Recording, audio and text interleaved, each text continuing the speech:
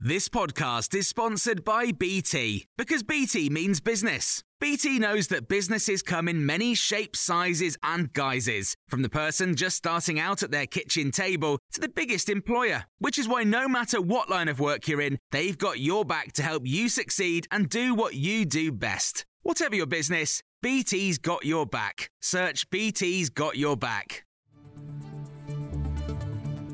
This is the Times Daily Briefing for Friday the 12th of January. British and American forces have launched strikes on several Houthi targets in Yemen after the Iranian-backed militia group defied warnings to stop attacking commercial ships in the Red Sea.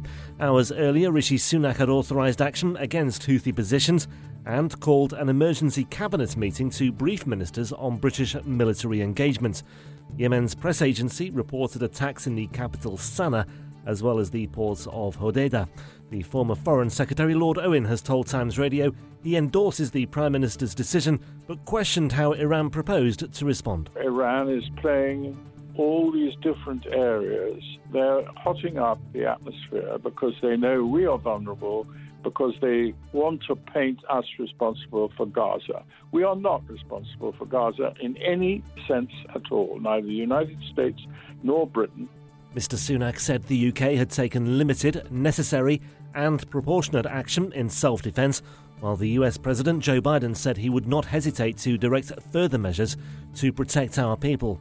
Matt Spence is a former Deputy Assistant Secretary of Defence who served as a special assistant to President Obama.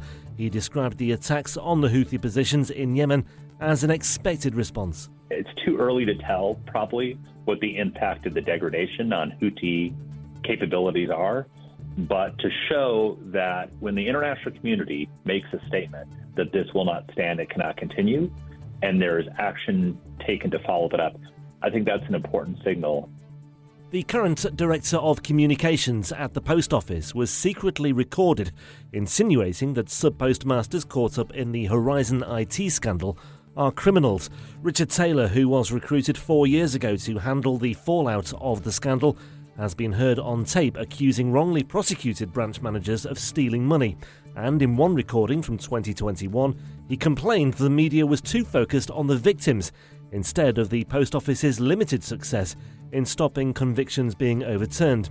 The journalist Nick Wallace spent 15 years examining the scandal and revealed the existence of the tapes in a Talk TV investigation. That way of complaining that the media were focusing on the 72 miscarriages of justice and moaning that 3 were upheld and trying to group together the 20 that didn't reach court as proof of guilt, it really is quite extraordinary. And I think it does throw into sharp relief the attitude of so many people within the Post Office today.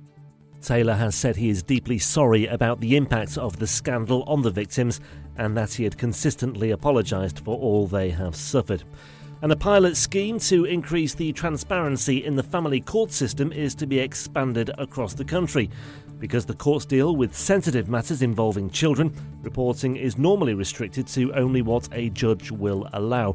Last year, a scheme in Leeds, Cardiff and Carlisle allowed accredited journalists and legal bloggers to report on cases as they unfold. There's more on all of these stories throughout the day and more on Times Radio.